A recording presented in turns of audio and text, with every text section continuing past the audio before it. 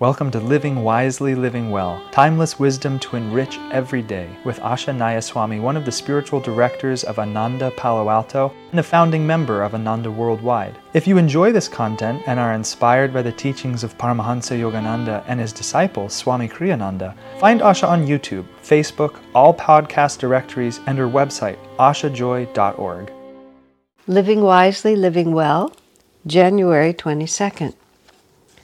To make your thoughts interesting, infuse melody into your speech. A flat voice suggests a flat personality. If you yourself are interested in what you are saying, let your voice express that interest.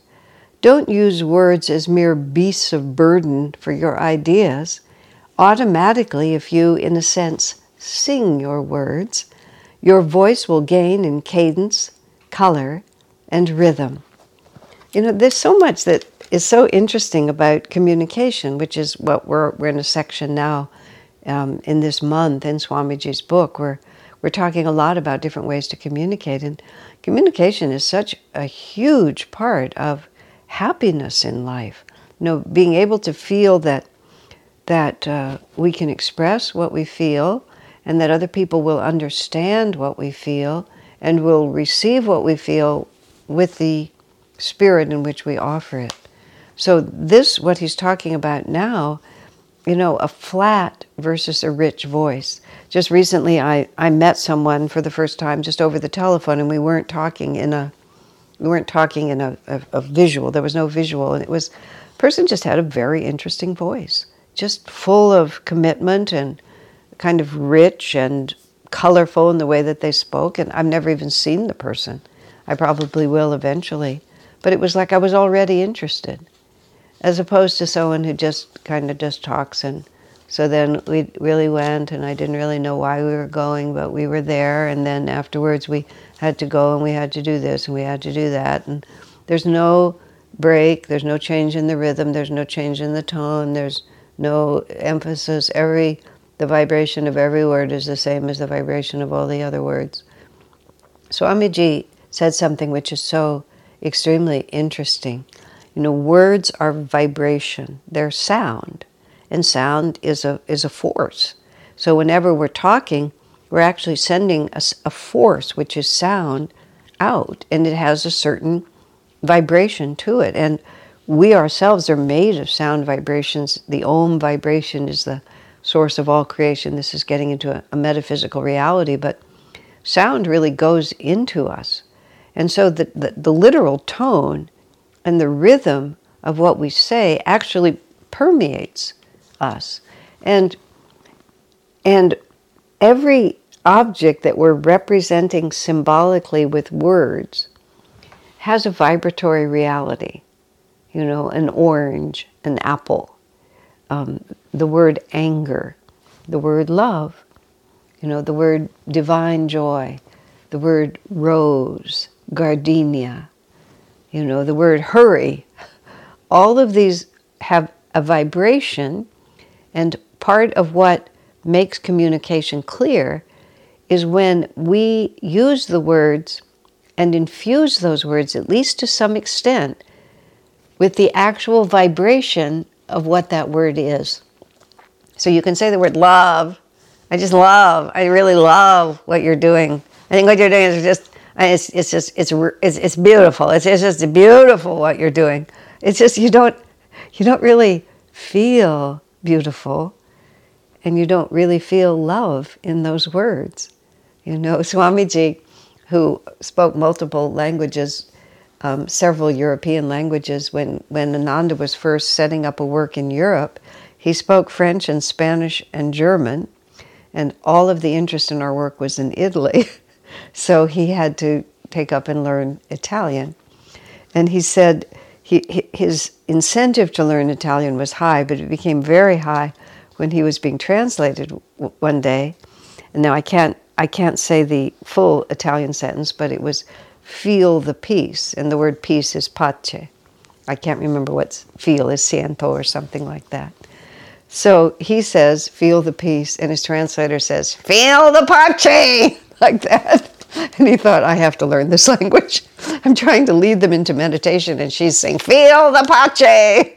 And it's just like there was no peace, absolutely none, in what she was saying.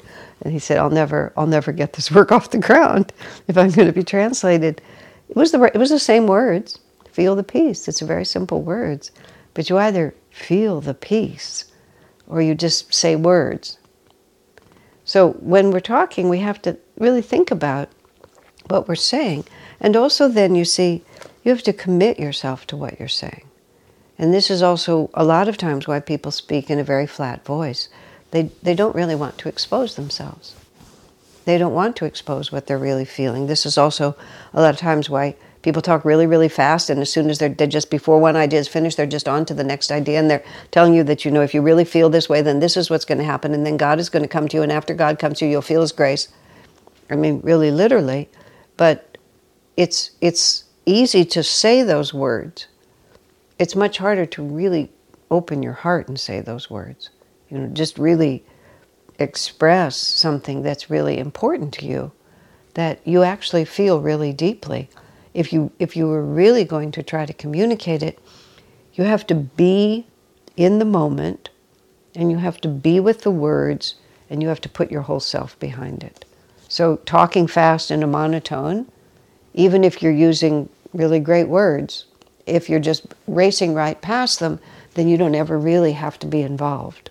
You feel like you've said what needs to be said, but you haven't really given of yourself. And so a lot of times, a flat voice may be a very justified, or what feels like a very justified need to protect yourself from exposure. So we can also learn about ourselves, because the voice is a unique characteristic. Voice prints are unique identity tools, undermined nowadays by technology where all these things can be faked. But nonetheless, your voice is still your voice. And even when they undermine it with technology, they string together your words because it's your voice. So we can also find out about ourselves by listening to our voices. And I remember at a certain point when I was very early in my life, that's the word I want to use, very early in my life of talking to people about these teachings, I remember listening to my voice one day, listening to a talk I gave, and she was so unpleasant to listen to. I thought, nobody's going to want to listen to her, because of many of the things I'm saying. I could just hear it. It's like I was really clever with the words, but I couldn't open myself to other people. So I presented the words in a vibration of self-protection. And a vibration of self-protection is not magnetic. So we can, and I didn't realize that's what I was doing. But when I heard the sound of my voice, I thought to myself, why would she talk like that? If I were just hearing this and it wasn't me, and somebody had to ask me, what is that woman doing? And it was obvious to me what she was doing. And it wasn't what I was trying to do. So Swami also says, to make your thoughts interesting, infuse melody into your speech. And sometimes when I've been trying to help people whose way of speaking does not seem as magnetic as it could be, I ask them, if you were singing, because in some cases people can sing well, but they still speak in a different way. I said, when you sing, you don't rush. Every syllable has a note that matches it, and you have to give every note the energy that it's required. You can't just lose interest halfway through and just hurry on to the next one, because it has a mandated way of expressing itself, because the melody is ruling the words. And you can't make the words rule the melody, because then it's not the song anymore. So everything has a melody, even if it doesn't sound like a musical piece. It has a melody in the sense that, Swami, when he was talking about music, he said melody represents our aspirations.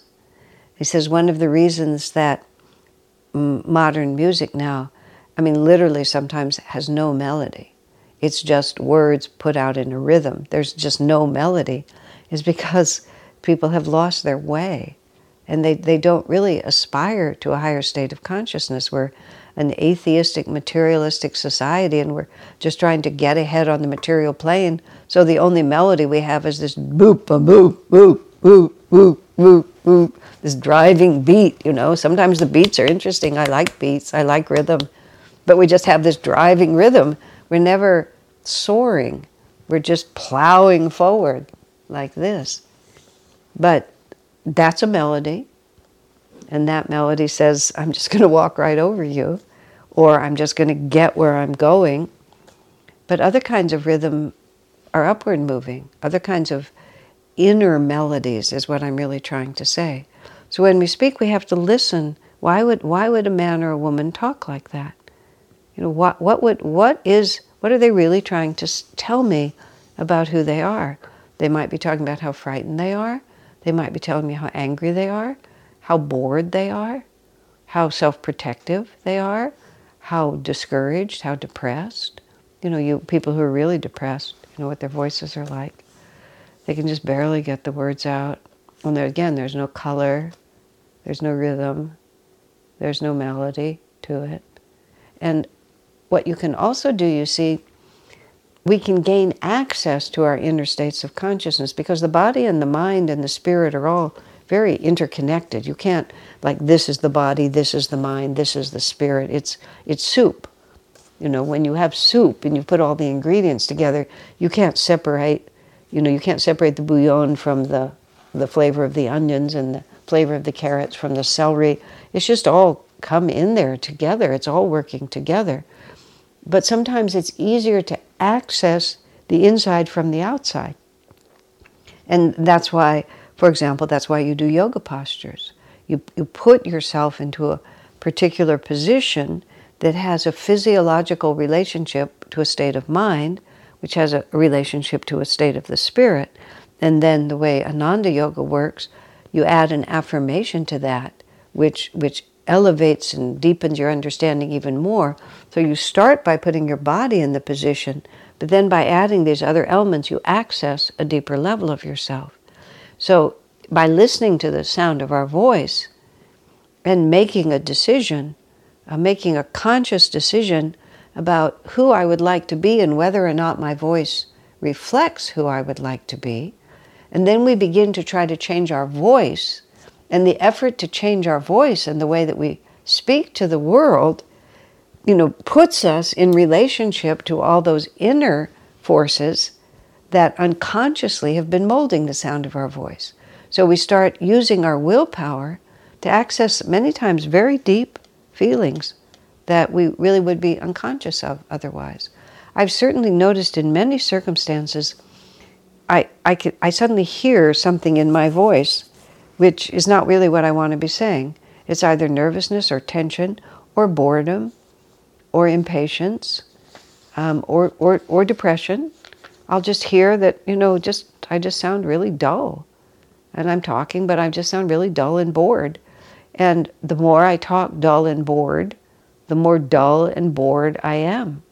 But all of a sudden, let's get some enthusiasm going for what we're doing. I was remembering I was in a restaurant and the waiter was about to take my plate away, but there was one more little morsel of whatever delicious thing I had just been served. And I remember, just because of the way I am, just a moment, I said, and I very dramatically stabbed it and then took the last little morsel and then laid down my fork and offered him my plate. And I thought to myself, that's what I learned from Swami, enthusiasm. I could have just eaten it and given him my plate. But why do things in an ordinary way when we can infuse them with the joy of our inner spirit? And our voice is a very good place to start. Who am I? Who do I want to be? How do I want other people to feel me? And what can I do to make that a reality? So Swamiji says, to make your thoughts interesting, infuse melody into your speech. A flat voice suggests a flat personality.